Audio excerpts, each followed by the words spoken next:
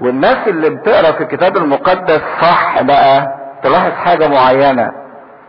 فاكرين لما بطرس جه في اول اصحاح وقالوا عايزين نحط رسول بدل يهوذا، عملوا ايه؟ قرعه. هنا ما نسمعش اي ذكر للقرعه خالص.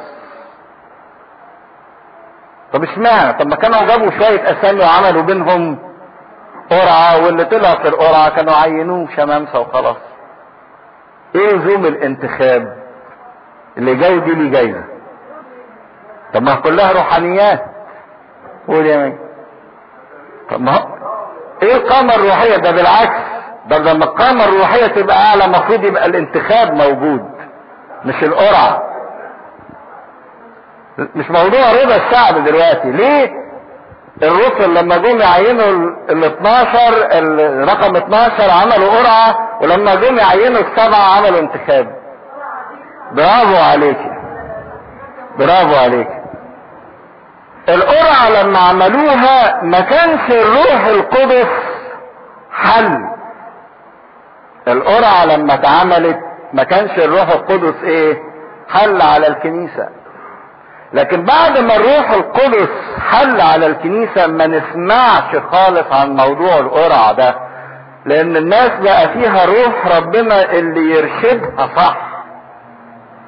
عشان كده إرادة الناس تبقى إرادة مقدسة، واختيار الناس اختيار مقدس. في الروح القدس اللي بيحرك جوه الكنيسة.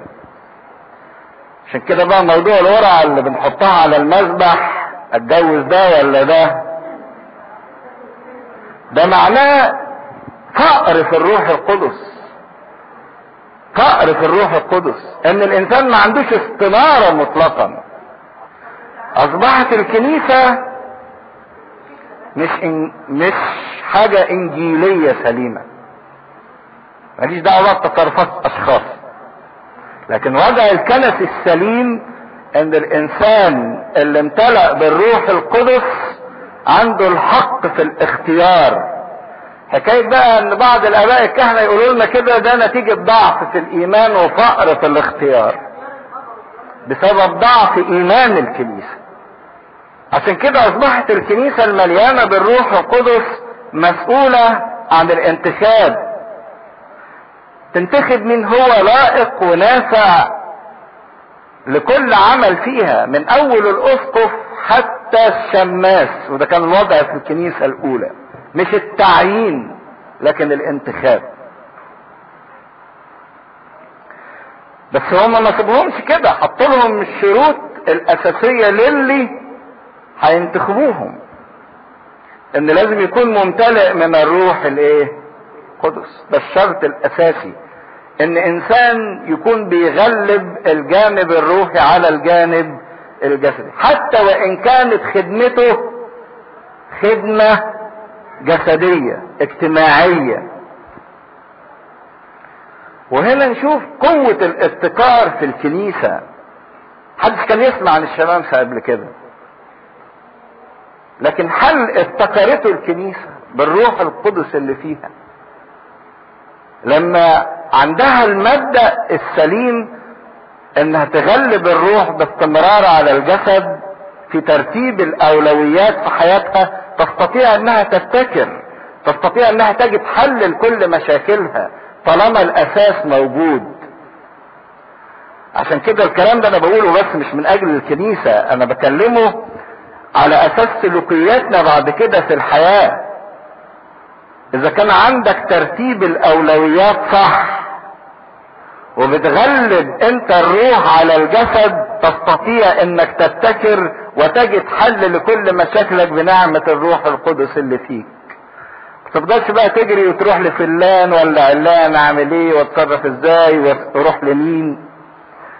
ده بيحصل الارتباك في حياتنا في كل كبيرة وكل صغيرة. يا عيني على الناس، من اول اخش كلية ايه ولا اخد درس في الثانوية العامة عند الاستاذ مين، لغاية الجواز، لغاية السفر، لغاية التخرج، لغاية الشغل، كل حاجة عايزين حد يفتلنا فتوى يفتلنا فتوى يفتلنا فتوى. ليه؟ لان في فقر في الروح القدس. مش مليانين بالروح القدس. واللطيف في التلاميذ ان هم تنحوا عن عملية الانتخاب، هم ادوهم الطريق لكن ما لهمش دعوة، ما تدخلوش في الانتخابات، عشان تظل عملية الانتخاب دي عملية حرة. الروح القدس هو اللي يتدخل في الناس تدخل مباشر عن طريق الجماعة. وده اللي هنشوفه فعلا، ان الروح القدس هو اللي حرك الناس دول. الاجماع اللي حصل على اختيار السبع، الاجماع ده علامة على انه الناس دي اختيرت بارشاد الايه؟ الروح القدس. محدش قال لا فلان والتاني قال ايه؟ فلان. ده كل اجمعوا على السبعة، حتى الرسل نفسهم وافقوا على الايه؟ على السبعة. فاجماع الكنيسة صعب جدا، الناس تبقى بثقافات مختلفة وعادات ورغبات ووجهات نظر مختلفة، انها تجمع كلها على رأي ايه؟ واحد. ما يعملش دي الا الروح القدس اللي موجود في الناس، وده الانتخاب الصح. تقول لي طب احنا ما بنقدرش نعملها دلوقتي، ده احنا لو قلنا بس فلان ده كل واحد يقول لك فيه رأي من الشمال لليمين للفوق لايه؟ لتحت. ليه الناس بتختلف؟ لان ما فيهاش الايه؟ الروح القدس، انها بتقول ارائها شخصية، مش بتنطق بالروح، لانها مش مليانة بالروح. عشان كده بيفضلوا يتخانقوا مع بعض، يفضلوا في صراعات مع بعض. عشان كده بقول الكنيسة رجعت تاني للقرعة في اختيار البابا، لان كان يجوا يختاروا البابا كل فريق شايف ايه؟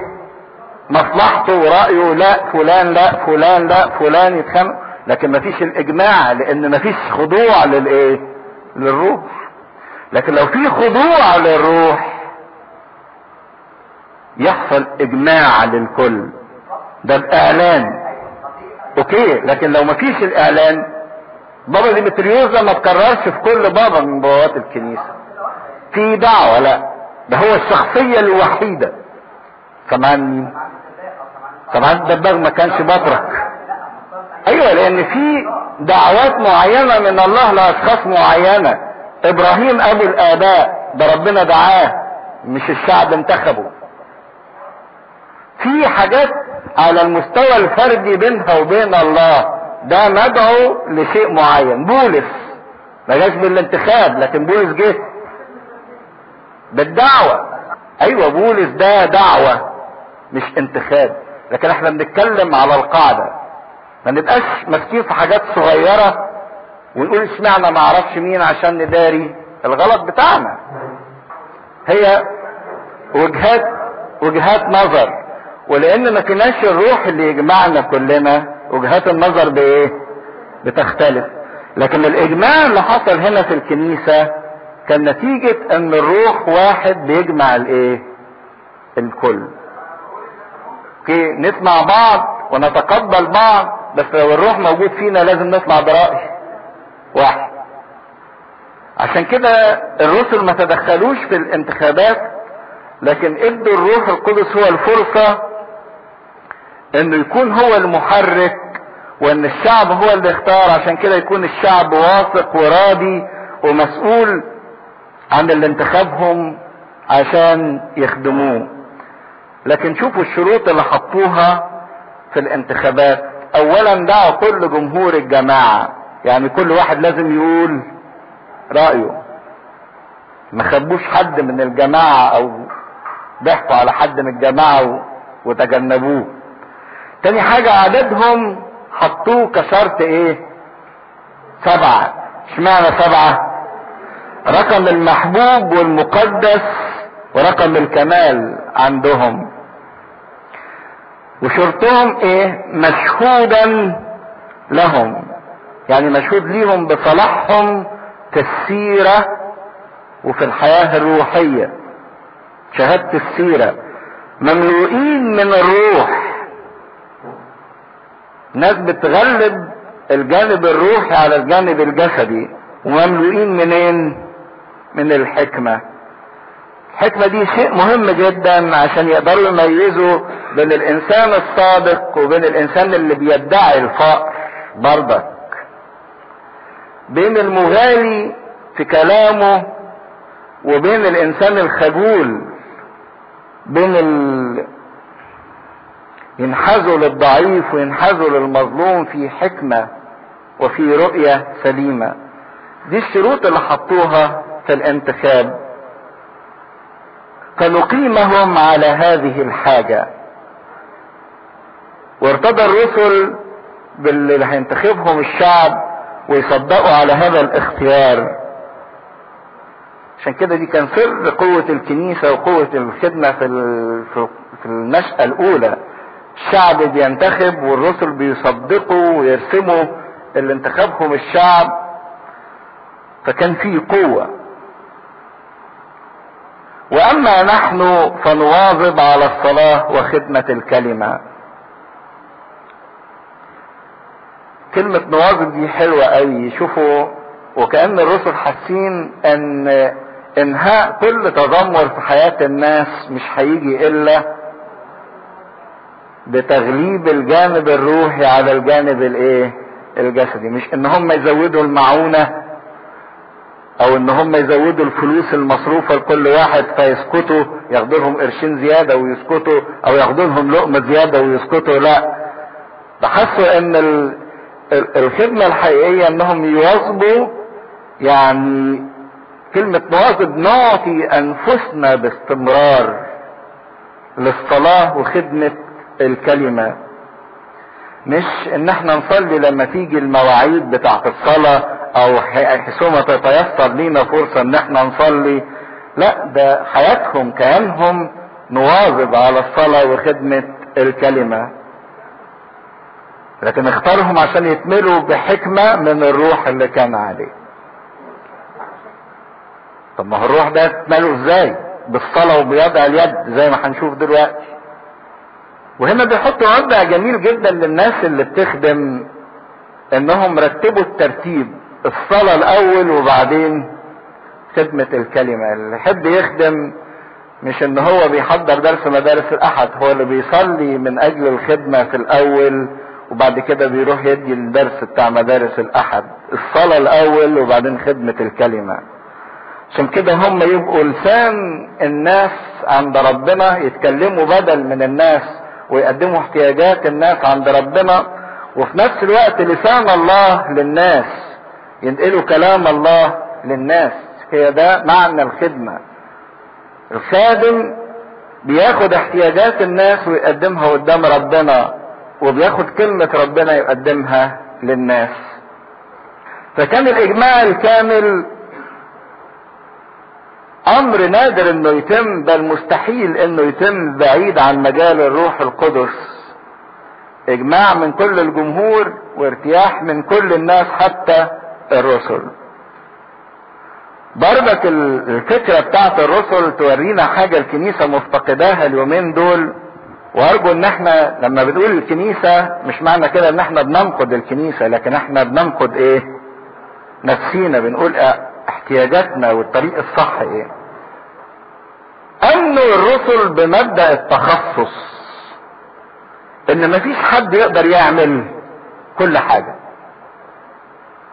ما يقدروش هم يخدموا ويبشروا ويكرزوا ويصلوا وكمان يأكلوا ويشربوا ويهتموا باحتياجات الجسد. في تخصص. الكنيسة تؤمن بمبدأ التخصص. الكنيسة بتتعب جدا لما يبقاش في تخصص. توصل تلاقوا الكاهن عايزين يلبسوه كل حاجة، يصلي ويصوم ويعلم ويحل مشاكل الناس ويدي الفقراء، وان ما عملش كده يا ابونا ده لا بيعمل ولا بيسوي ولا زي قلته، لانكم اديتوا له كل حاجة. والمشكلة اكتر ان ممكن الكاهن يركب المركب ويحس بنفسه ان هو فعلا يفهم في كل حاجة ويبتدي يفتي. لا، فين التخصص؟ انسان كاهن بسيط جدا، واحدة كانت حامل وبعدين تعبت فعملوا لها صدرها تعب فعملوا لها اشعة صدر. بعد ما عملت اشعة صدر الدكتور قال لها ايه اللي انت عملتيه ده انت حامل، الجنين ده لازم ينزل. فراحت لابونا، يا ابونا عايزين ينزلوا الجنين انزله ولا حرام؟ لا اسمعي يا بنتي، هم عليك اشعة فين؟ قالت له على صدري يا ابونا. قال يعني مش على بطنك؟ قالت له خلاص تبقى تسيبيه. لان بقى الكاهن مطالب بانه يفهم في الطب وفي الهندسة وفي المحاماة وفي كل حاجة، تصميم التخصص. عشان كده الناس بتتعب وبتتعب الاكليروس معاها، وعشان كده الكنيسة ما بتقدرش تحقق حاجة. لكن كل ما كان فيه تخصص كل ما كان فيه راحة للناس وراحة في الكنيسة. فحسن هذا القول امام كل الجمهور، فاختاروا استفانوس رجلا مملوءا من الايمان والروح القدس. وبيوصفوا وصف جميل جدا، ان كان اول واحد في المتقدمين. على فكرة هو سفر اعمال الرسل ما جابش ذكر كلمة شمامسة، كانوا بيسموهم السبعة. ذكر الشمامسة ده جه في الرسائل بتاعت بولس، لكن لقب الشمامسة ده ما جاش في سفر اعمال الرسل، كانوا يسموهم السبعة: استفانوس وفيلبس وبرخورس ونيكانور وتيموساوس وبرنيناس ونيقولاوس. لو تلاحظوا السبع اسماء دول، لو في ناس بتفهم شوية في الاسامي، السبع اسامي كلهم يونانيين، ما فيهمش لا واحد عبراني. بتشوفوا بقى الحلاوة بتاعت الكنيسة الاولى لما يبقى فيه فعلا محبة. طب هم اليونانيين هم اللي اتذمروا وهم اللي حاسين ان هم مظلومين، فقالوا لهم طب انتوا بقى اللي ايه تاخدوا وتقوموا بالشغلانة دهيت كلها، هنديكوا الثقة كلها ان انتوا اللي تتولوا هذا الموضوع. ما قالوش طب نخليها نص ونص، ولا نشوف مين اللي اكتر، العبرانيين ولا اليونانيين، 3 و4 ولا 2 و5، علشان يرضوهم وعلشان يقدموا لهم حب وما يبقاش عثرة في الكنيسة وما يبقاش انشقاق في الكنيسة. الكل يتفق ان الاسامي كلها اللي تختار انها تكون يونانية، ويبدوا ثقة ان اليونانيين دول هيمشوا صح، مش هيحابوا حد. لما الحب يبقى موجود ومسيطر في الكنيسة وفي البيت وفي المجتمع، ميبقاش حكاية اشمعنى والخناقات والصراعات موجودة. وكان متقدمهم استفانوس اللي بيقول عنه رجلا مملوءا من الايمان والروح القدس. كان بيقدر سن استفانوس في هذا الوقت في 40، يعني عنده 40 سنة تقريبا او 45 سنة. مملوء، مليان ايمان. ايمان يعني ايه ايمان؟ بيصدق حاجة غير منظورة. وفعلا هنشوف ان استفانوس ده كان يرى ما لا يرى، كان الغير منظور بالنسبة له منظور. ده اللي هيظهر في الاصحاح اللي جاي. ومليان بالروح القدس. عشان كده ما يكفيش الانسان ان هو الخادم انه يكون امين. ما هو ممكن يكون امين ما بيسرقش، لكن ما عندوش حكمة في التصرف انه يتعامل مع الناس بحكمة. قد يكون فظ او يكون منافق ومع هذا امين، لكن اللي عايزينه انسان مليان بالروح ومليان بالحكمة، لان بدون الحكمة تتبدد الطاقات وبتضيع من غير فايدة. الحكمة هي انك تدي اقصى قدر ممكن من الفايدة بالامكانيات اللي معاك.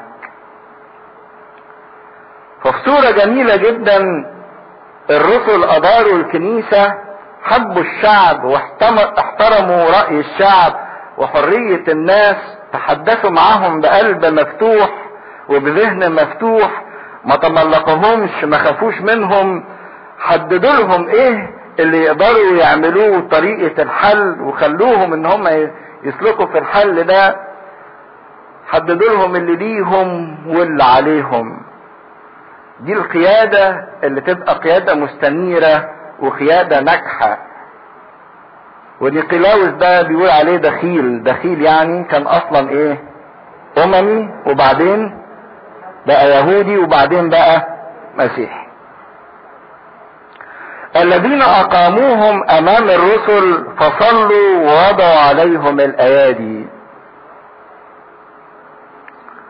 وده كان طريقة التعيين في الكنيسة الاولى، الصلاة، وضع اليد، بيسموها الشرطونية. شرطونية يعني كاهن مشرطن او خادم مشرطن، يعني موضوع عليه اليد، لان وضع اليد ده سر توصيل قوة او فعل من الواضع للموضوع عليه، سواء بالسلب او بالايجاب. يعني شفنا الخاطي كان يجي يحط ايده على الذبيحة كأنه بينقل الخطية بتاعته على راس الايه؟ الذبيحة.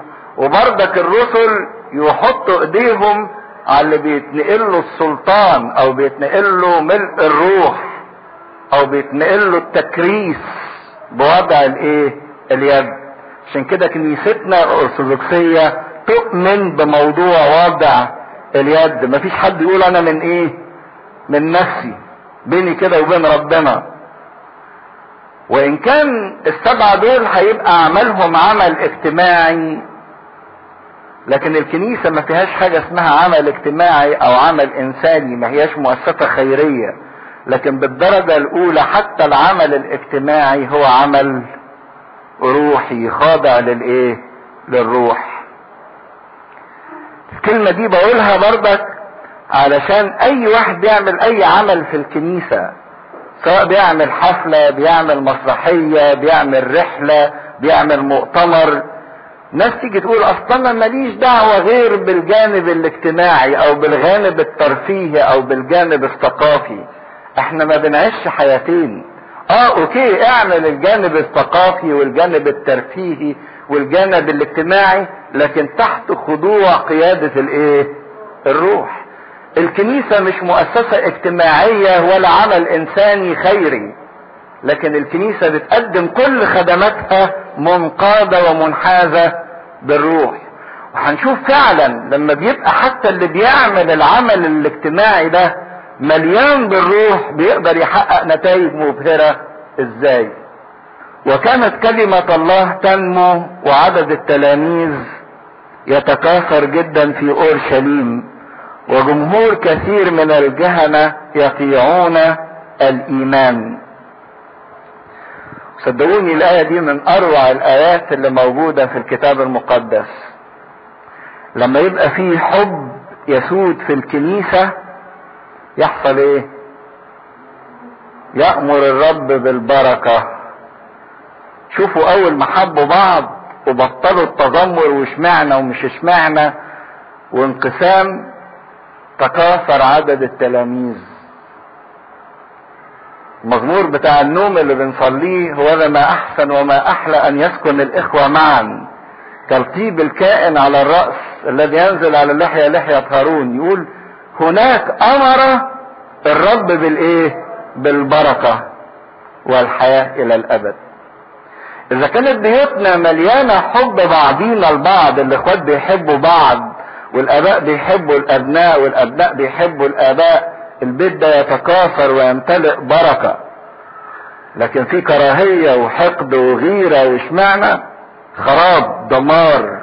حتى لو كان عندهم فلوس قد كده، لكن بيت خربان، بيت خربان في واقع الامر. كنيسة اللي خدامها بيحبوا بعض، الاكليروس بيحب الشعب والشعب بيحب الاكليروس، والكهنة بتاعها بيحبوا في بعض ومتحدين ببعض برأي وبفكر وباتضاع، تلاقي الشعب ينمو ويزداد وبخير وبركة. لما الناس تعيش مع بعض بالحب هناك امر الرب بالبركة والحياة الى الابد، الى ما لا نهاية. البركة توصل الى ما لا نهاية.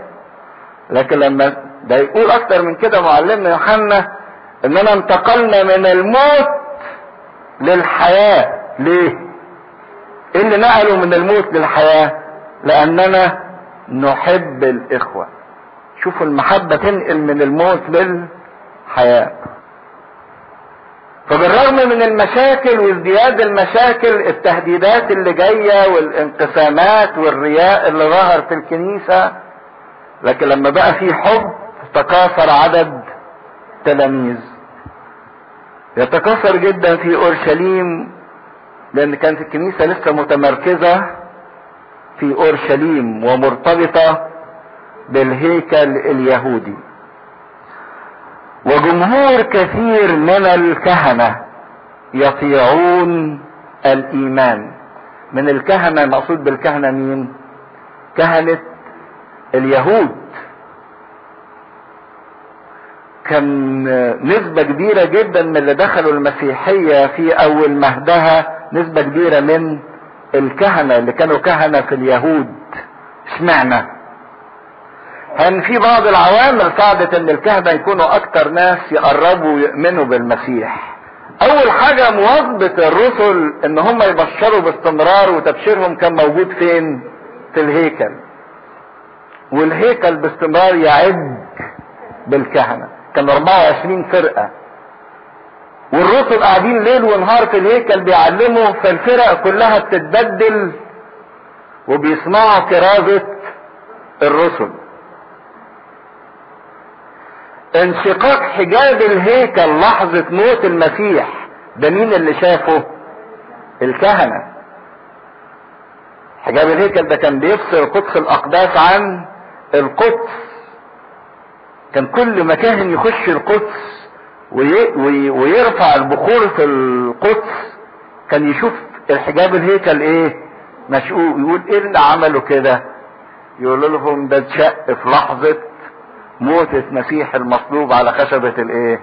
الصليب. فيحس ان في حاجة خطيرة، فيبتدي ينجذب للايمان بشخص المسيح. الكهنة كانوا دارسين للرموز وللنبوات وللشخصيات اللي ظهرت في العهد القديم، وكان عندهم خلفية كويسة. عشان كده كان من السهل جدا ان هم يقربوا للايمان. كانوا حاسين كده يعني بدل التيوس والعبول والحيوانات والكباش اللي عمالين يقدموها، ان في ذبيحة جديدة انهت كل اللي كانوا بيعملوه. كل اللي كانوا بيعملوه ده ما كان الا رمز ليها. عارفين حتى رسالة العبرانيين لما درسناها، رسالة العبرانيين بالدرجة الاولى كانت مكتوبة لهؤلاء الكهنة، لان بولس ربط ما بين الحاجات اللي بيعملوها في العهد القديم وبين رموزها اللي اتحققت في شخص سيد المسيح. عشان كده كان في جمهور كتير جدا من الكهنة بيآمن وبيدخل الايمان بشخص المسيح. واما استفانوس، وهنبتدي من هنا بقى نمسك الخيط بتاع استفانوس ونركز الضوء كله على استفانوس بعد ما شفنا الخلفية اللي هو ظهر فيها. واما استفانوس فاذ كان مملوءا ايمانا وقوة كان يصنع عجائب وايات عظيمة في الشعب. برغم ان استفانوس ده كانت خدمته خدمة اجتماعية، يأكل ويشرب، لكن شوفوا بقى لانه كان ممتلئ بالروح القدس. لما روح الله يرتاح في انسان ويسكن في هذا الانسان، يبتدي روح ربنا ده يعمل فيه عمايل عجيبة، عجائب ومعجزات تشهد.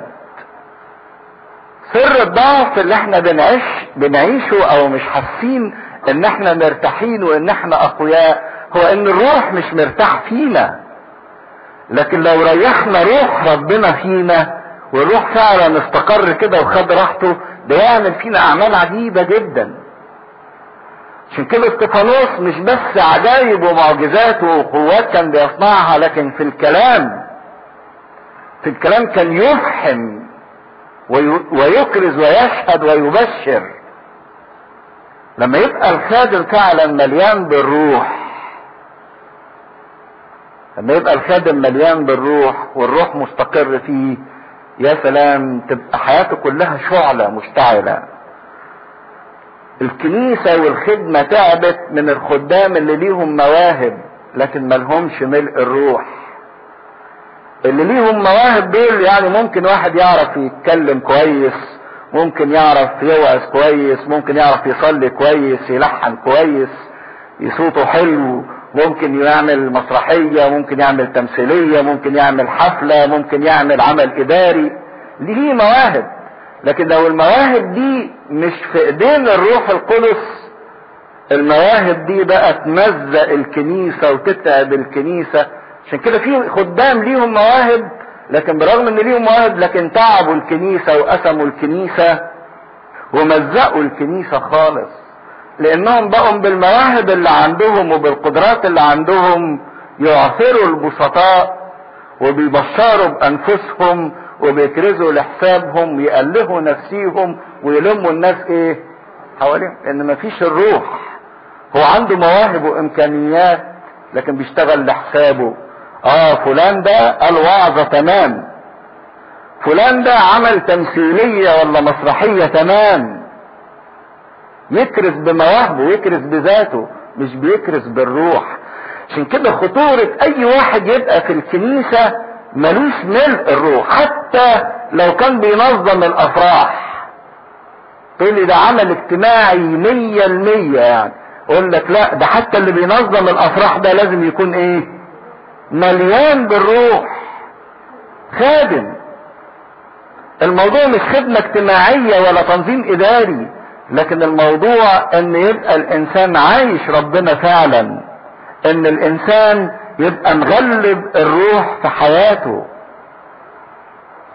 مش معنى كده لو ما فيهاش انا النقطة دهيت ان انا بطل الخدمة، لكن معنى كده ان انا اتملي بالروح، ان انا اخضع للروح. لو فينا ناس بتشترك في الكنيسة، واحد ملوش علاقة خالص بربنا جه من كام يوم، يعني ملوش حتى المبادئ البسيطة، لا بيصلي ولا بيحضر درس كتاب ولا بيفتح كتابه المقدس، فجيت بيجي يقول لي عايز اخدم. فانا ذهلت، عايز تخدم ليه؟ تخدم طب تقول ايه؟ انت اتغيرت ودقت ربنا ودقت حلاوة ربنا عشان عايز تخدم؟ قال لي لا. قال طب عايز تخدم ليه؟ قال لي اصل لقيت كل اللي حواليا بيخدموا. هو طبعا عايز ينضم لجروب معين، الجروب ده بيخدم، عايز يخش فيه. طب ده ايه العمل المشترك؟ دول بيخدموا، نخش فيه نخدم معاه، اسمنا بنخدم. لا، الموضوع مش كده، الموضوع مش كده خالص. الموضوع انت فين موقفك من ربنا، وعايز تقدم لربنا فعلا ولا عايز تقدم لنفسك؟ مش موضوع ان احنا بنعطل امكانياتك. امكانياتك مش عشان الكنيسة هي يعني اللي هتبني الكنيسة. الكنيسة محتاجة لامكانياتك، بس لما تبقى امكانياتك دي خاضعة العمل الايه؟ الروح. حتى الفراش بتاع الكنيسة لازم يبقى ليه روح، لازم يبقى ليه حياة روحية. عشان كده الكنيسة الاولى كانت كنيسة قوية. فهنا استفانوس برغم ان خدمته اجتماعية صرف 100%، لكن كان يصنع ايات وعجائب عظيمة في الشعب. كان مملوء ايمان وكان مملوء قوة وحكمة. حد ما هيجي في موقف معين وتبتدي نشوف ضرورة القوة والحكمة والملء بالروح ده اهميته ايه في حياة الانسان. كمل اعمال الرسل اصحاح 6 من عدد 9. فنهض قوم من المجمع الذي يقال له مجمع الليبرتينيين والقيروانيين والاسكندريين ومن الذين من كيليكيا واسيا يحاورون استفانوس. برضك بالمناسبة تعالوا نتكلم شوية ايه حكاية المجمع دي. يمكن احنا بنسمع كلمة المجمع كتير، سواء في الاناجيل يقول ورم ثم قام من المجمع ودخل بيت سمعان. ايه المجمع وايه الهيكل وايه الفرق بين ده وده؟ مهم قوي ان احنا نعرف الحكايات دي علشان نبقى عارفين الاحداث ماشية ازاي. الهيكل كان زمان في هيكل واحد بس اللي هو ينبغي ان يسجد فيه وان تقدم الذبائح فيه. هيكل ده مكان واحد بس اللي كان موجود في اورشليم، والهيكل اللي كانت بتقدم فيه الذبائح. انما المجامع لان الهيكل مكان واحد وبعيد عن الناس وما يقدرش يساع كل الناس في وقت واحد، فانشأوا فكرة المجمع. مجمع يعني تجميع للناس، اكليسية او جماعة او بيسموه سيناجوج. يتجمعوا يعملوا ايه؟ يتجمعوا يصلوا مع بعض ويقروا اجزاء من التوراة او من الانبياء. يعني يصلوا ويقروا كلمة ربنا في العهد القديم ويسمعوا وعظة. ده اللي كان بيتم في المجامع. فكان المجمع ده يعتبر بديل عن الهيكل للعبادة المحلية، وما كانش المجمع ده مرتبط بمكان معين، كان ممكن في اي مكان يعملوا المجامع دهيت، لكن ما كانتش بتقدم ذبائح في المجامع. والمجامع دي على فكرة هي اللي ساعدت على انتشار الكنيسة. لما الرسل والتلاميذ ابتدوا ينتشروا في العالم، المكان اللي دخلوه بعد ما اتفرقوا من الهيكل ما كانوش بيقدروا يخشوا اماكن الا المجامع. يخشوا في المجامع يعلموا ويكرزوا بالمسيح. فالمجامع دي اصلا ساعدت على انتشار الكنيسة في كل العالم. لكن المجامع دي بنيت اصلا بعد سبي بابل. لما الشعب اتسبى لبابل بقوا موجودين في بابل، والناس اللي اتشتتت في اماكن تانية وسابت اورشليم هيعبدوا ربنا فين؟ فابتدوا يعملوا اماكن يتجمعوا فيها يصلوا فيها ويقروا فيها من التوراة او من الانبياء. فكان السبي هو اللي ساعد او اداهم فكرة انشاء المجامع دهيت. بعد ما رجعوا من السبي ورجعوا تاني لأورشليم، ظلت فكرة المجامع موجودة على نظام المحليات. يعني ايه المحليات؟ كل جالية يهودية بتتكلم لغة معينة جمعوا نفسيهم وعملوا مجمع. القيروانيين اللي هم بتوع شمال افريقيا جمعوا نفسيهم وعملوا لهم مجمع، مكان يصلوا فيه باللغة اللي بيعرفوها. بتوع اسكندرية جمعوا نفسيهم وبقوا يصلوا في مجمع. بتوع اسيا نفس الوضع. فكل جالية بتتكلم لسان معين جمعت نفسها. حتى في اورشليم، اورشليم اللي فيها الهيكل بقى كنوع من الرابطة، زي مثلا رابطة الاطباء اللي بيجمعهم حاجة معينة، بقى فيه روابط او اماكن تجمع الناس اللي بيرتبطوا بلغة معينة كتيرة. حتى ان في زمن الرسل كان في اورشليم وحدها في 480 مجمع. في 480 مجمع، لان كان في 480 جالية يهودية. وهو بيذكر بعض الاسامي منها. يصلوا بلغة البلد اللي عاشوا فيها واللي جم بيها بيعملوها.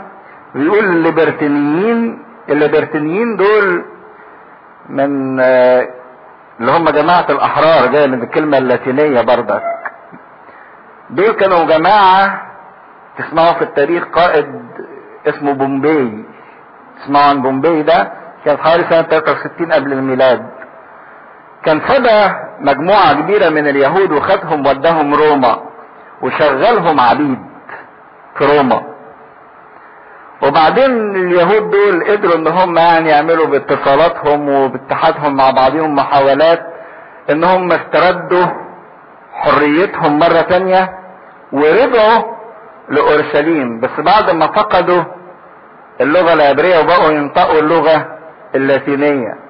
فلما رجعوا أورشليم عملوا مجمع او رابطة اسمها مجمع الليبرتينيين، مجمع الاحرار. دول اللي هم كانوا اليهود اللي عاشوا في روما فترة ورجعوا تاني. القيروانيين اللي هم بتوع منطقة شمال افريقيا، تونس وليبيا والجزائر والمغرب، لما اتجمعوا ورجعوا كانوا بيتكلموا اللغة بتاعتهم. لما راحوا اورشليم عملوا ليهم مجمع، وكان منهم شخصيتين معروفين، سمعان القيرواني اللي شال الصليب مع المسيح، ومين تاني؟ في واحد تاني جاي من القيروان، مرقس الرسول اللي بشرنا، اصلا كان منين؟ من القيروان، من شمال افريقيا. الاسكندريين دول اليهود اللي عاشوا في اسكندرية، كانوا بيتكلموا اللغة اليونانية، والاسكندرية مدرسة الاسكندرية دي بالذات كانت مشهورة بالحكمة. فدول اللي رجعوا اورشليم عملوا لنفسهم مجمع او طائفة، مجموعة الاسكندرانيين. وكان منهم بنشوف بعد كده في سفر الاعمال شخصيتين. اول شخصية شخصية ابولس غير بولس. في واحد اسمه ابولس، اسمه ابولس الاسكندري. ويقال ان استفانوس كان من ضمن هذه الجماعة، لانه زي ما شفنا استفانوس كان مملوء بالحكمة، والمدرسة اللي كانت مليانة بالحكمة هي مدرسة الاسكندرية. كيليكية اللي هي سوريا، كيليكية اللي هي سوريا. وكان منها بعض الشخصيات، طبعا اول واحد مين؟ بولس الرسول وبرنابا. الاثنين دول كانوا من منطقة سوريا، فكانوا منضمين لهذا المجمع. وآسيا الصغرى اللي هي عاصمتها افسس. كل مجموعة محلية بتتكلم بلغة او من بلد معينة عملوا لنفسيهم مجمع، يبقى قريب منهم يقدروا يمارسوا العبادة فيه، بس ما يقدموش ذبايح. اللي عايز يقدم ذبايح يروح فين؟ لحد الهيكل في اورشليم. المسيح بقى لما كان بيقول ثم قام من المجمع ودخل المجمع، المجمع ده كان فين؟ في كفر نحوم، في منطقة الجليل حيث تربى، وفي منطقة الناصرة، لان الجليل كان بعيد جدا عن اورشليم. فالناس اللي عايشين في الجليل عملوا لهم كمان مجامع يتجمعوا فيها كل سبت، يقروا من التوراة ويصلوا ويسمعوا وعظ. فدي كان نظام العبادة اليهودية. وكان اتعود بقى استفانوس انه يعمل حاجة زي سيمينار كده بعد ما يخلصوا العبادة، يخش في مناقشة مع مين؟ مع اليهود. ولف على المجامع دي مجمع ودخل في مناقشات معاهم. المناقشات دي كلها بتدور حوالين هل يسوع الناصري هو المسيح ولا لا، وكان بيثبت لهم. فبيقول ولم يقدر يحاورون استفانوس ولم يقدروا ان يقاوموا الحكمة والروح الذي كان يتكلم به. وهنا يبان قد ايه ان استفانوس مش بس كان مقتدر في الاقوال والاعمال والمعجزات، لكن كمان في المنطق والكلام والوعظ، كل ده وهو اصلا شغلته في الكنيسة خدمة بيقولوا عليها دلوقتي خدمة اجتماعية. لكن نشوف قد ايه انه كان مفيش حاجة اسمها عمل اجتماعي او خدمة اجتماعية، لا، او انجيل اجتماعي. حتى اي خدمة اجتماعية او انسانية بتتعمل في الكنيسة لابد ان يكون هدفها انجيل الخلاص، ان الناس توصل للخلاص. ده الهدف وده الرسالة من كل حاجة بتتعمل في الكنيسة. عشان كده لما هعمل وعظة او هعمل مؤتمر او هعمل حفلة او هعمل رحلة او هعمل اي حاجة، مش هدف ان انا ابسط الناس ولا ان الناس تسقف ولا ان الناس تقول احنا قضينا حاجة كويسة. لا، ده انا هدفي ان انا اوصل الخلاص للناس عن طريق العمل الاجتماعي. ده انجيل الخلاص لابد ان يكون الهدف والرسالة من كل عمل بيتم في الكنيسة، لان الخلاص ده هو اعظم حاجة واهم حاجة في حياة الانسان. لما قدروش يحوروه ويقنعوه بالمنطق، حينئذ دسوا لرجال يقولون أننا سمعناه يتكلم بكلام تجديف على موسى وعلى الله. وكعادة الإنسان إن أسهل طريقة إن أنا عايز أغلب حد إن أنا اتهمه بأي حاجة، فاتهموه إنه بيجدف على ربنا وعلى موسى ده أعظم نبي في الشعب. وده أسلوبهم باستمرار حتى مع السيد المسيح، دسوا شهادة زور وهيجوا الشعب والشيوخ والكتبة، شحنوهم، ده في واحد بيهين الدين بتاعكم والمبادئ والعقائد بتاعتكم. فقاموا وخطفوه واتوا به الى المجمع. والى المجمع هنا معرف لانه يقصد شيء معين، اللي هو مجمع السنهدرين، اللي هو اعلى سلطة في مجامع اليهود، عشان كده بيعرفوا اللي هو المحاكمة. وده نفس المجمع اللي اتحاكم قدامه السيد المسيح، وكان برضك تهمة السيد المسيح التجديف. بالرغم من ان خدمته كانت خدمة موائد، لكن صار كارز وبشير يبشر ويشهد لربنا، لانه اتعلم الدرس ده من السيد المسيح. تعرفين السيد المسيح بالرغم ان هو مخلص العالم وكانت خدمته اصلا خلاص الانسان، لكن تلاحظوا حاجة عجيبة، ان المسيح بالرغم ان عمله خلاص الانسان الا انه اهتم بجسد الانسان. يعني كان بيعلم الناس ويشبعهم من ايه؟ من 5 خبزات والسمكتين، هذه احتياجات جسدية.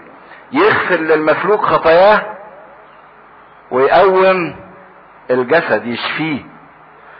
المسيح كان بيهتم بالجسد، لكن قبل ما بيدي احتياجات الجسد كان بيدي اهتمامات الروح. قبل ما يقوم المفلوج كان بيغفر له خطيته. فالسيد المسيح اهتم، واستفانوس مشي في هذا المنوال. انا صحيح هخدم الجسد، لكن من خلال خدمتي للروح. فقاموا هيجوا الشعب وخطفوه وحطوه قدام المجمع، واقاموا شهودا كذبة يقولون هذا الرجل لا يفطر. لا يفطر يعني ما بيبطلش عن ان يتكلم كلاما تجديفا، بيجدف ضد هذا الموضع المقدس. هذا الموضع المقدس يقصدوا به الهيكل، لان مجمع السنهدرين كان بينعقد في الهيكل.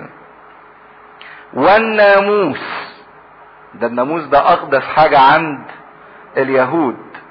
يبقى في 4 تهم دلوقتي وجهت لاستفانوس. بيعمل ايه؟ بيجدف على الله وعلى موسى وعلى الهيكل وعلى الناموس. 4 تهم وجهت ليه. لاننا سمعناه يقول ان يسوع الناصري، وده كان لقب المسيح. ما كانوش يقولوا المسيح لانه ما كانوش بيعترفوا بيه انه هو المسيح، لكن كانوا بيقولوا عليه يسوع الناصري. هذا سينقض هذا الموضع. والكلام ده الى حد ما صح، لان المسيح قال ايه؟ لا يترك حجر على حجر الا وينقض. واستفانوس قال نفس الكلام اللي قاله المسيح، ان الهيكل ده هيتهد. فقالوا الحق، ده هو بيعيد كلام المسيح. حتى المسيح لما دخل لهم وقال لهم انقضوا هذا الهيكل وانا ابنيه في 3 ايام، ساعة الصليب كانوا بيستهزئوا بالمسيح، يقولوا له ايه؟ يناقض الهيكل. بالرغم ان المسيح قال لهم انقضوا انتوا، ما قالش انا هنقض الهيكل. فاهمين قد ايه الانسان ممكن يحور الكلام؟ المسيح قال لهم انقضوا هذا الهيكل، بيقصد هيكل جسده، وانتوا اللي هتنقضوه، يعني انتوا اللي هتهدوه. لكن هم حولوا التهمة يناقض الهيكل، يعني انت اللي هديت الايه؟ الهيكل. فنفس الوضع هو حوروا الكلام بتاع استفانوس. استفانوس بيردد كلام المسيح، قالوا استفانوس ده بيقول ان الموضع ده هينهد ويغير العوايد اللي هي الناموس والتقاليد بتاعت الناموس التي سلمنا اياها موسى. اذا هذا الانسان كمان ضد مين؟ موسى ده اللي مفيش حد زيه اعظم الانبياء.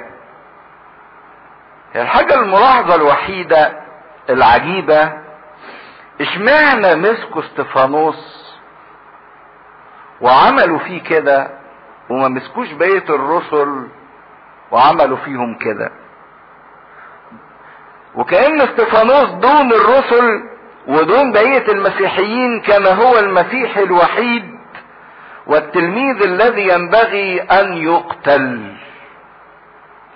لما مسكوا بطرس ويوحنا قبل كده ضربوهم علشان بطرس ويوحنا بينادوا باسم مين؟ يسوع، لكن ما قالوا لهمش اي اتهام. عشان كده سابوا بطرس ويوحنا، لان ما لقوش اتهام يوجهوا لي. مش هيقدروا يقولوا ان بطرس ويوحنا بيجدفوا على الله ولا موسى ولا الهيكل. ليه؟ لان التلاميذ كلهم كانت حياتهم فين؟ في الهيكل، بيصلوا في الهيكل وبيعبدوا ربنا وبيتمموا فرائض الناموس وبيعملوا كل حاجة. فما كانش فيه صراع بين الكنيسة وبين اليهود في ذلك الوقت، لكن اللي فجر الصراع ده هو استفانوس اللي نادى بالانفصال. الرسل كان طول المدة دي محدش منهم اتكلم حاجة على الهيكل ولا على الناموس، بل كانوا عايشين وتعايشوا مع الناموس ومع الهيكل. بالعكس، ده شفنا في الاصحاحات الخمسة ان الشعب كان بيكرمهم، اليهود كانوا بيحترموهم. ليه؟ لان هم عايشين معاهم في وسطهم. بس نقطة الاختلاف بيقولوا ان يسوع ده هو المسيا المنتظر، لكن لا قالوا نهد الهيكل ولا قالوا الناموس ده ملوش لازمة ولا قالوا الذبايح دي تقف ولا اي حاجة. عاشوا كأنهم يهود فعلا وبيمارسوا كل حاجة. استفانوس كانوا بيبشروا بالمسيح لكن عايشين يهود، لا عايشين زي اليهود. بطرس ما كانش بياكل مع الامم، عايشين بتقاليد اليهود، بيختتنوا.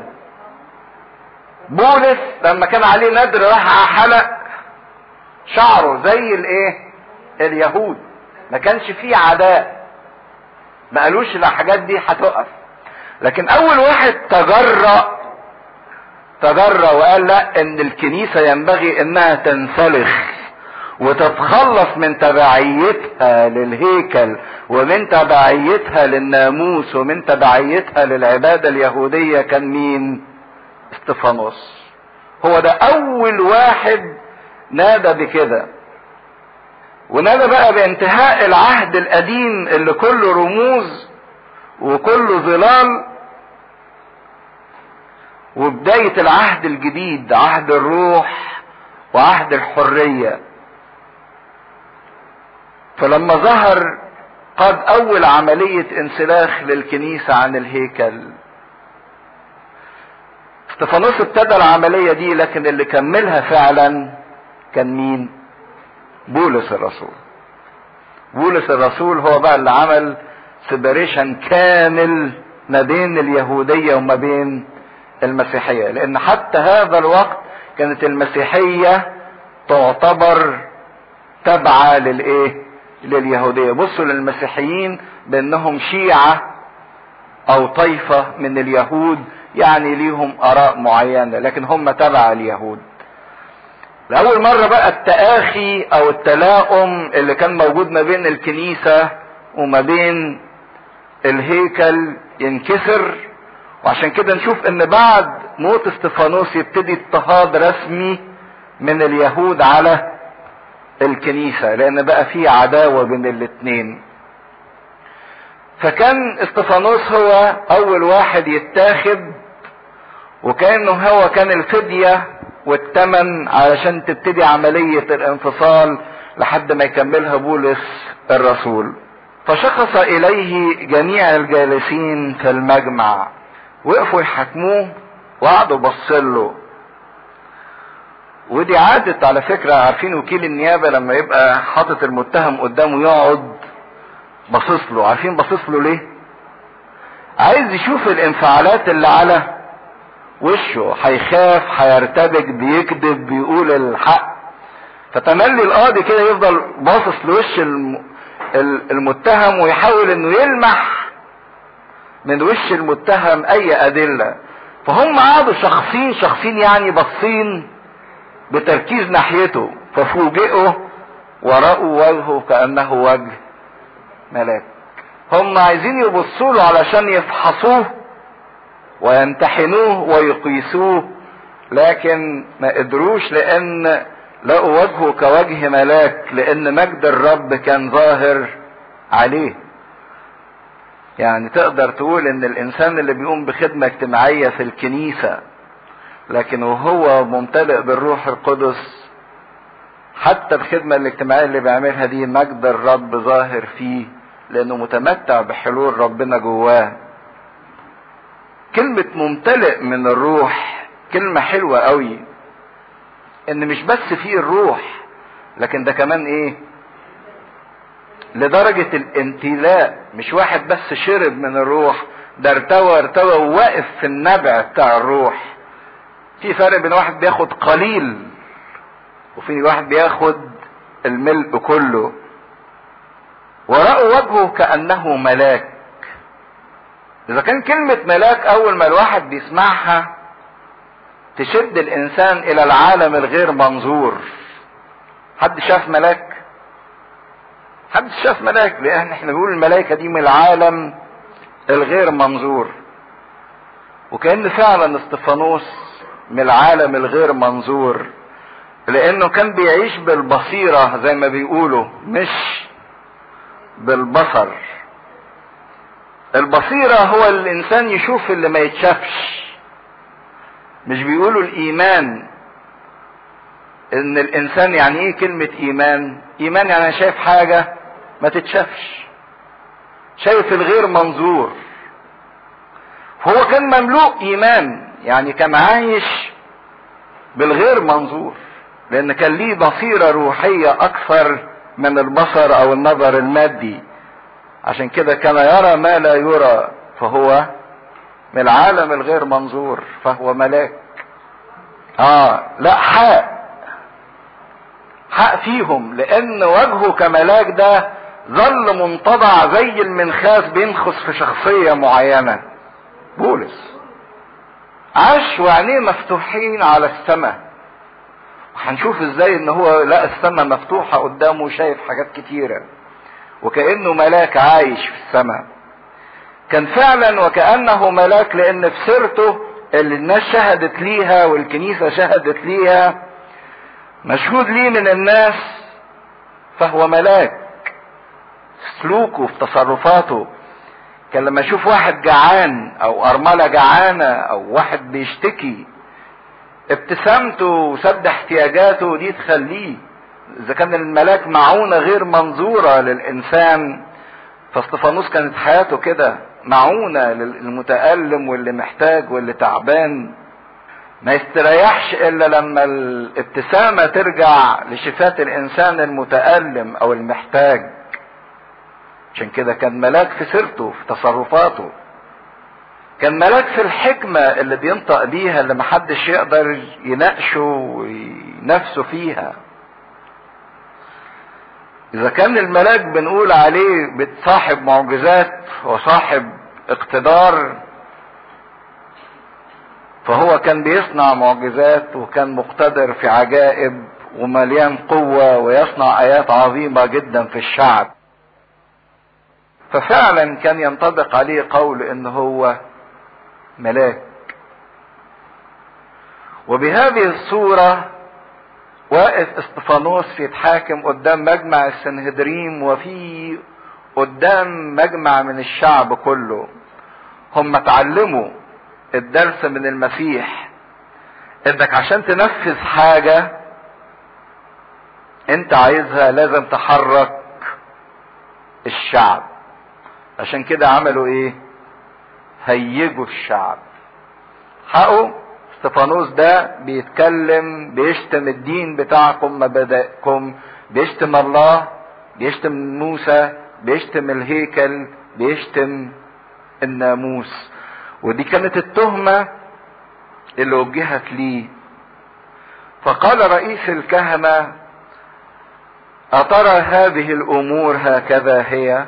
السؤال اللي بيسأله له، يا ترى الاتهامات اللي بيوجهوها لك ثبت عليك؟ اللي بيقولوه ده صح؟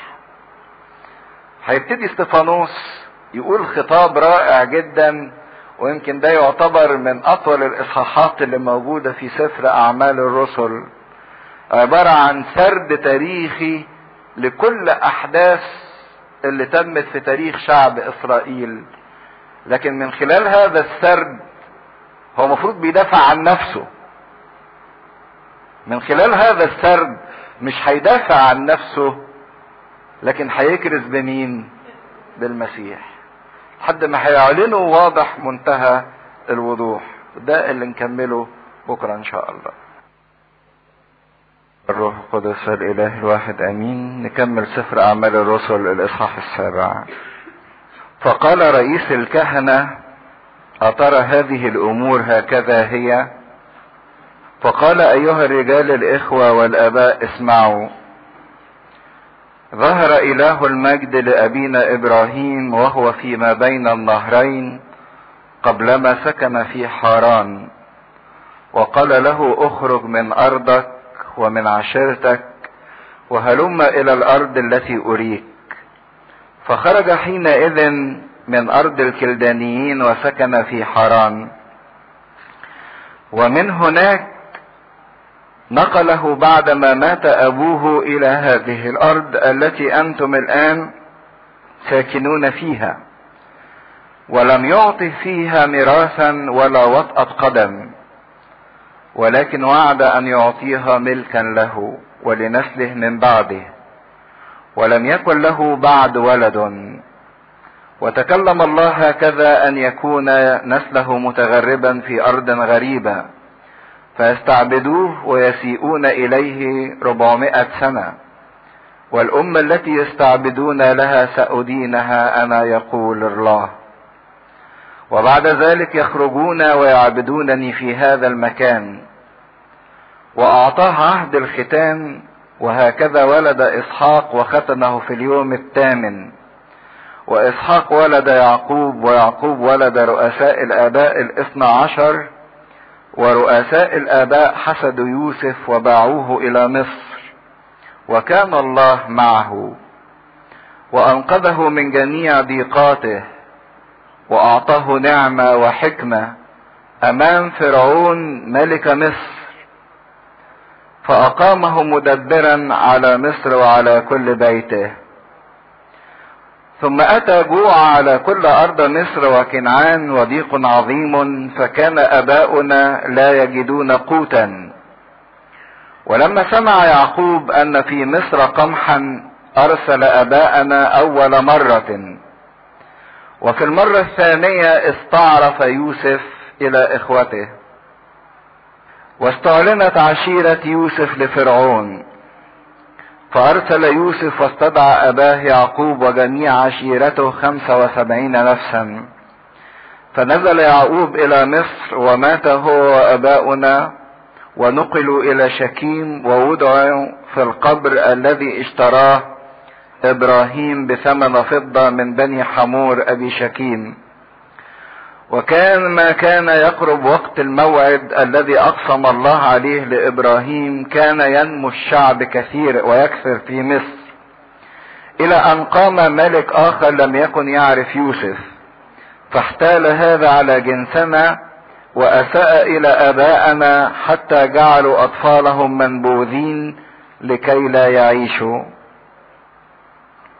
وفي ذلك الوقت ولد موسى وكان جميلا جدا، فربي هذا 3 أشهر في بيت أبيه، ولما نبذ اتخذته ابنة فرعون وربته لنفسها ابنا. فتهذب موسى بكل حكمة المصريين وكان مقتدرا في الأقوال والأعمال.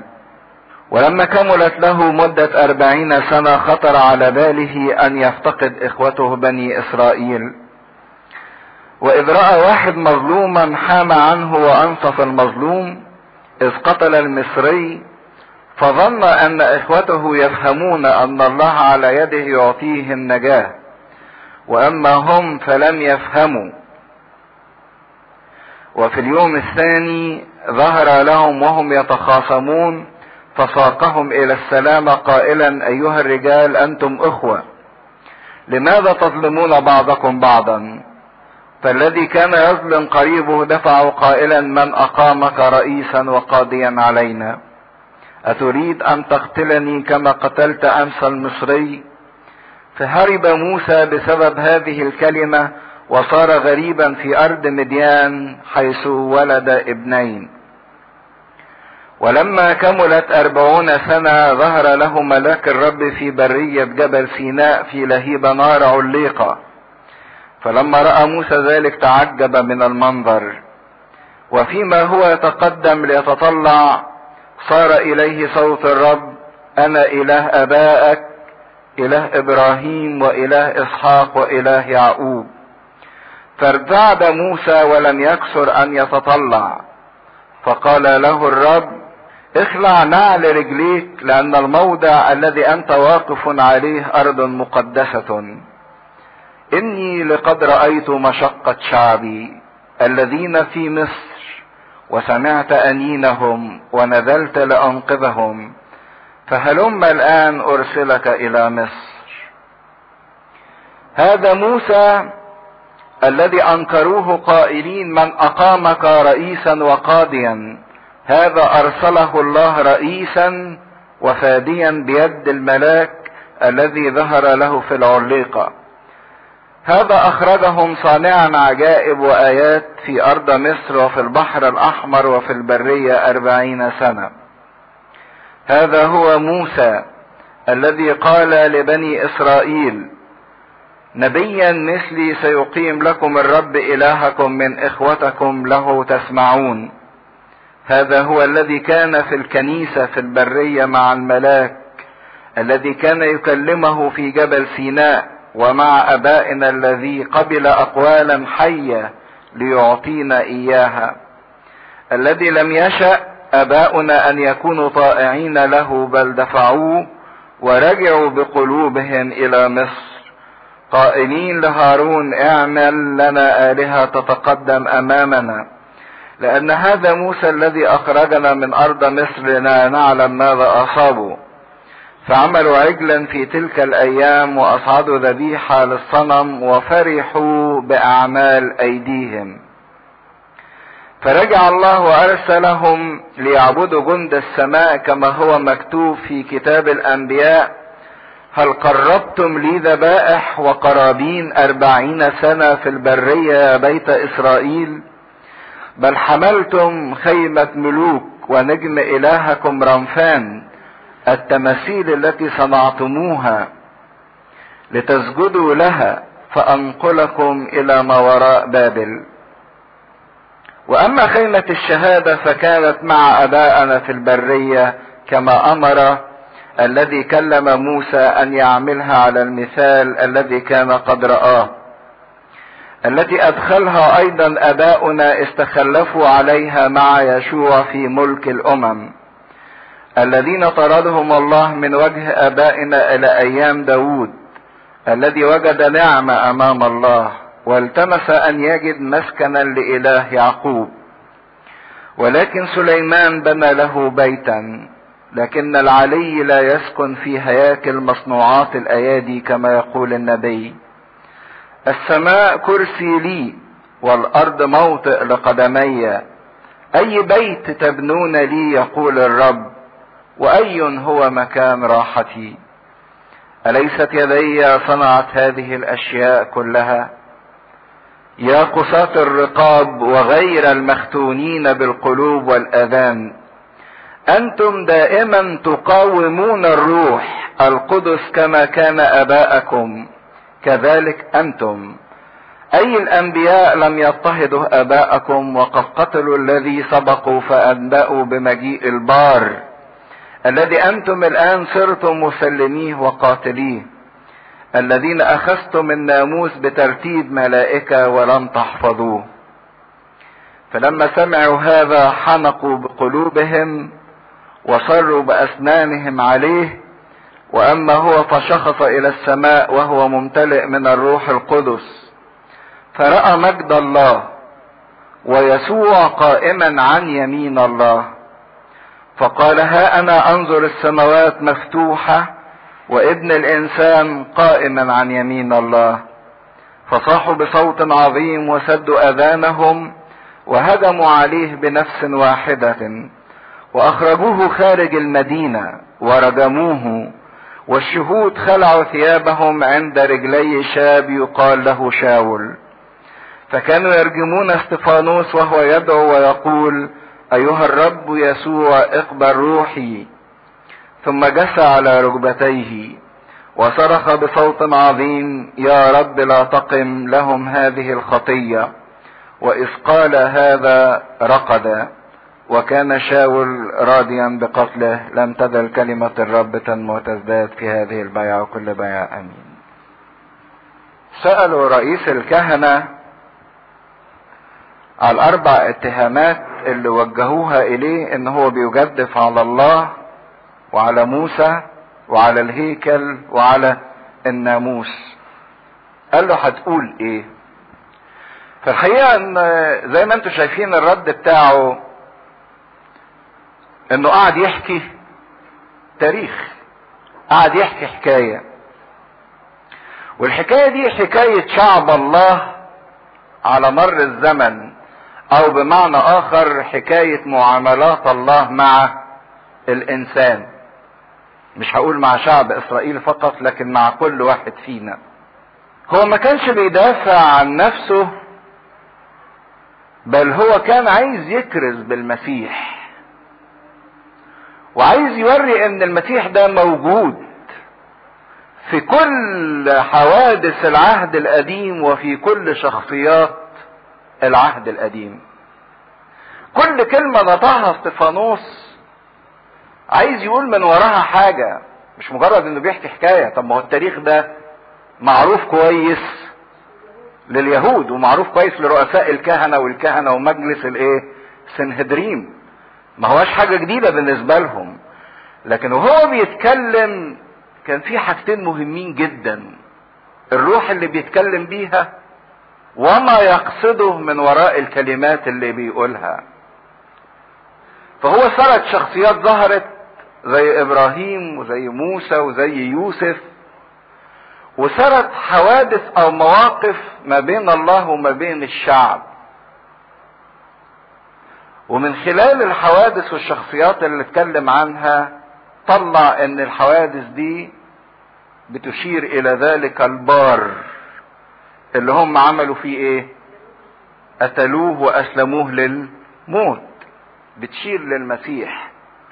لكن الحاجة العجيبة، واحد واقف يدافع عن نفسه بيتكلم بروح، مش روح واحد بيصد هجوم او بيحاول يتلمس البراءة، ده بيتكلم بروح رئاسي، بيتكلم بايه؟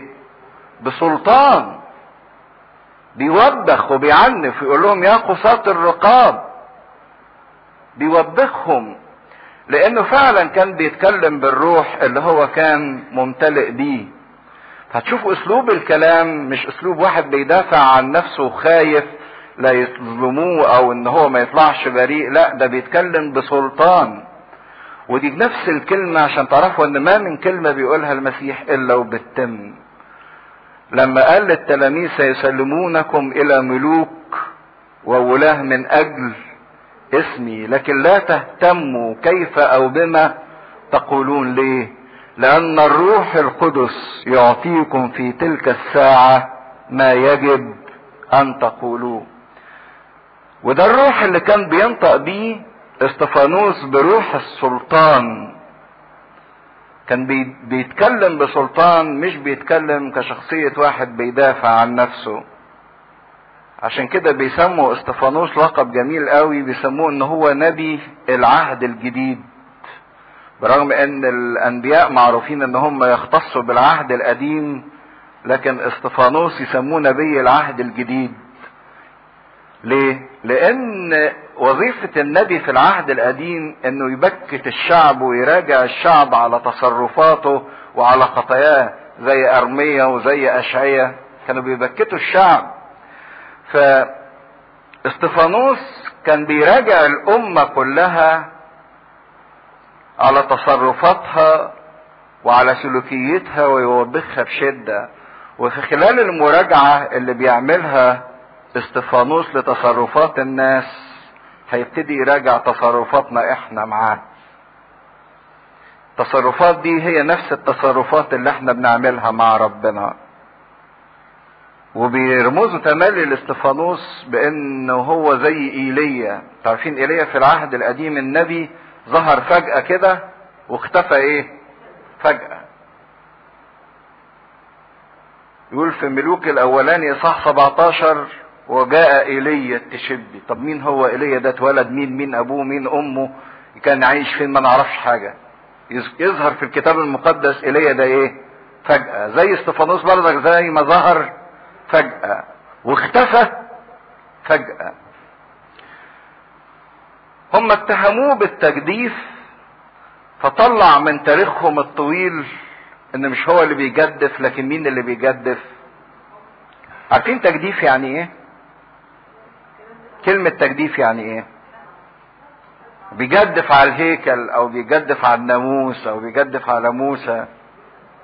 كلمة تجديف بمنتهى البساطة رفض، معناها رفض.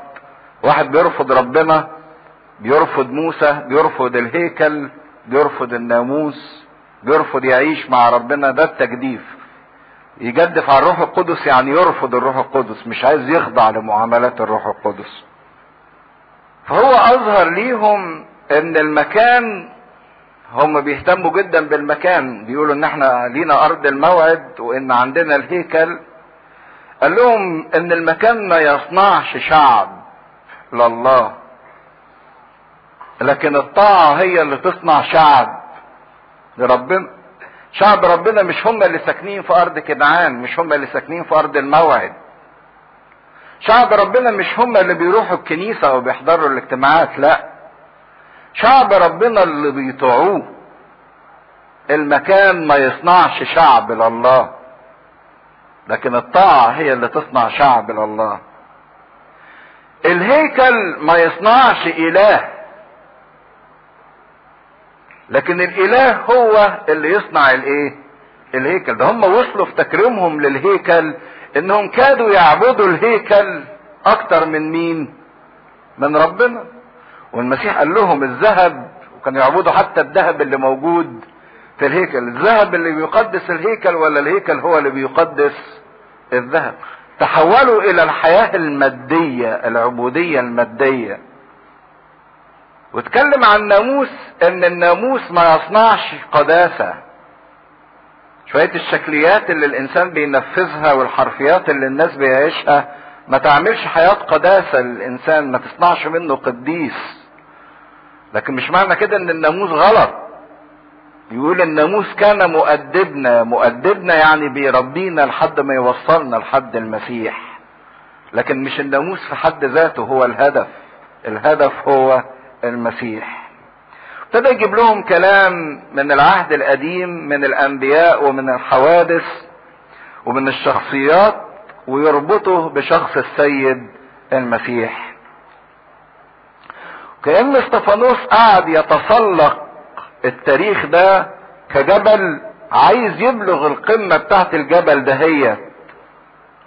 فقعد يطلع على قمة التاريخ ويطلع على قمة الجبل لحد ما رأى اعظم ما يمكن ان هو يرى في التاريخ. انه يرى من خلال التاريخ مين؟ شخص المسيح في كل زمن وفي كل مكان وفي كل وقت. نشوف المسيح في ابراهيم، ونشوف المسيح في يوسف، نشوف المسيح في موسى، نشوف المسيح في الخيمة، نشوف المسيح في الهيكل، نشوف المسيح في كل أرض من أراضي العالم. فابتدى يتابع حركات المسيح من أول إبراهيم، اللي هو إبراهيم ده أصل تاريخ شعب إسرائيل، لأن شعب إسرائيل ابتدى تاريخه من إبراهيم أبو الآباء.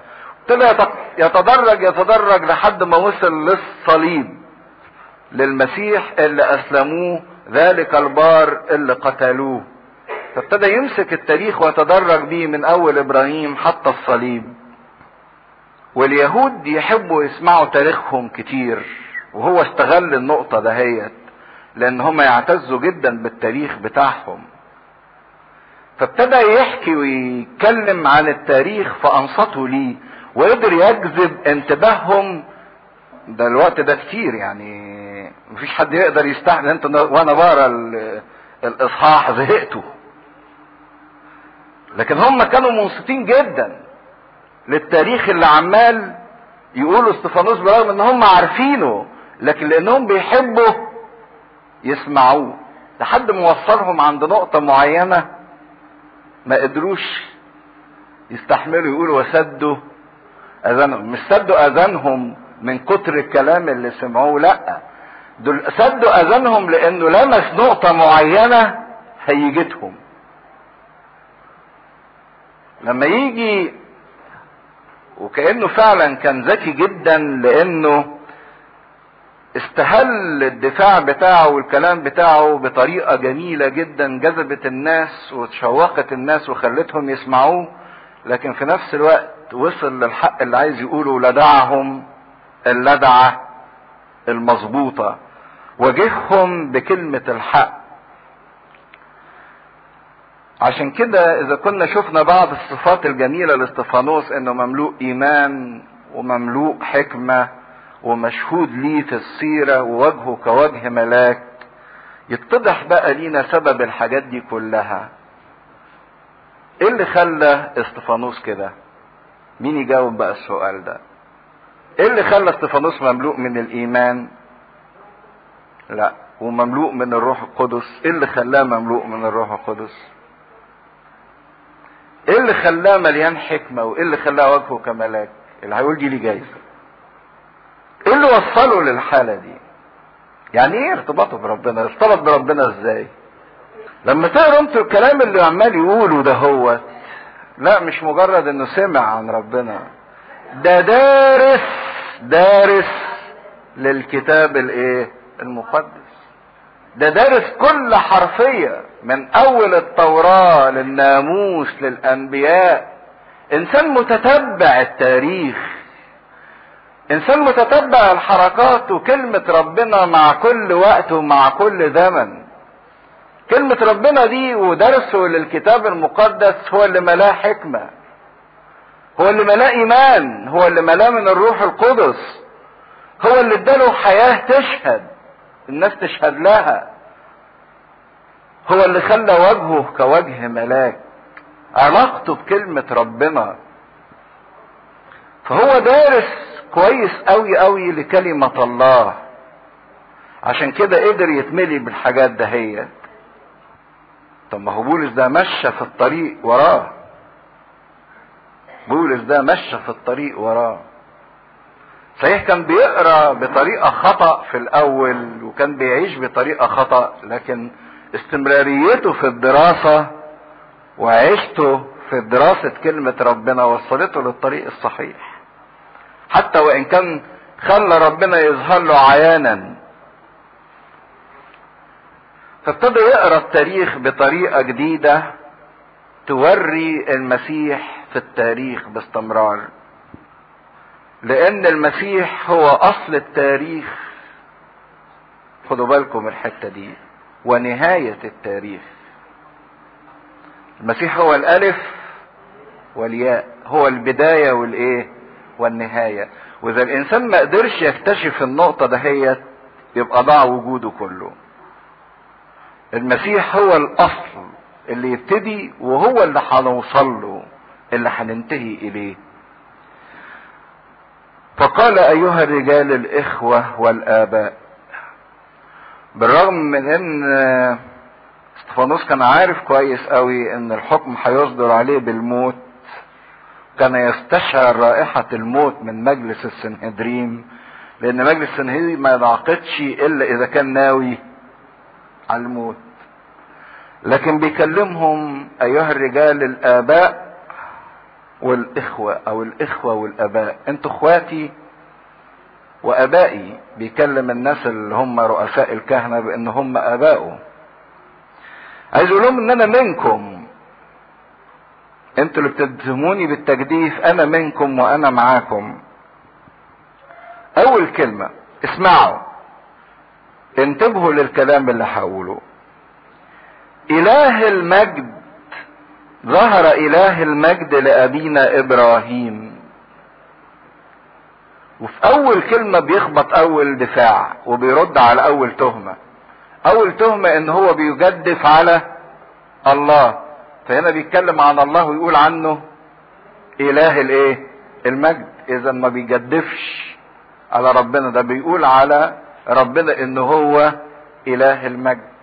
ويهوى معروف كويس جدا بالنسبة لليهود بانه اله المجد. عارفين اليهود كانوا حافظين المزامير كويس قوي، وما زالوا حافظينها طبعا. المزامير دي حياتهم، تسبحتهم باستمرار. في مزمور جميل يقول اله المجد ارعد، اله المجد ارعد. بيسموا يهوى بان هو اله الايه؟ المجد. فهو بياخد من التوراة وبياخد من المزامير وبينطق بنفس الكلام عشان يقول لهم ان انا بؤمن بان يهوى هو اله المجد. لكن لو قعدنا نشوف اله المجد ده هو اللي ظهر واللي بيقول عنه المزمور اله المجد ارعد. تعرفين البرق لما بيظهر بينور، وبعدين بعد البرق يسمع ايه؟ رعد، صوت. ده بالظبط طبيعة ربنا. ظهر ابرق، وبعد ما ابرق وظهر تكلم بصوت مسموع كالرعد. استعلن مجد الله وصوت الله لابراهيم برؤيا. طب وابراهيم ابو الاباء ده شاف ربنا فين؟ يقول وهو فيما بين النهرين. بين النهرين اللي هي منطقة العراق، ملهاش دعوة بارض كنعان، ملهاش دعوة بارض الموعد. فدي اول خطة. تاني خطة، اول خطة بيقول لهم ان انا ما بجدفش على الله لاني بعترف ان الله هو اله المجد. تاني خطوة بقى، انتوا بتقولوا انكم مرتبطين بالارض المقدسة. مفيش حاجة اسمها ارض مقدسة، لان الارض كلها لمين؟ لربنا. للرب الارض وملؤها المسكونة وجميع الساكنين فيها. وربنا لما ظهر لابراهيم ما ظهرلوش في ارض الموعد، ده ظهر له فين؟ فيما بين النهرين. ما ظهرلوش في الارض اللي انتوا ساكنين فيها، اللي انتوا بتقولوا عليها ارض مقدسة اللي فيها اورشليم. ده ظهر له فيما بين النهرين. طب لما سكن في حران، قبل حتى ما يروح حران، وقال له اخرج من ارضك ومن عشيرتك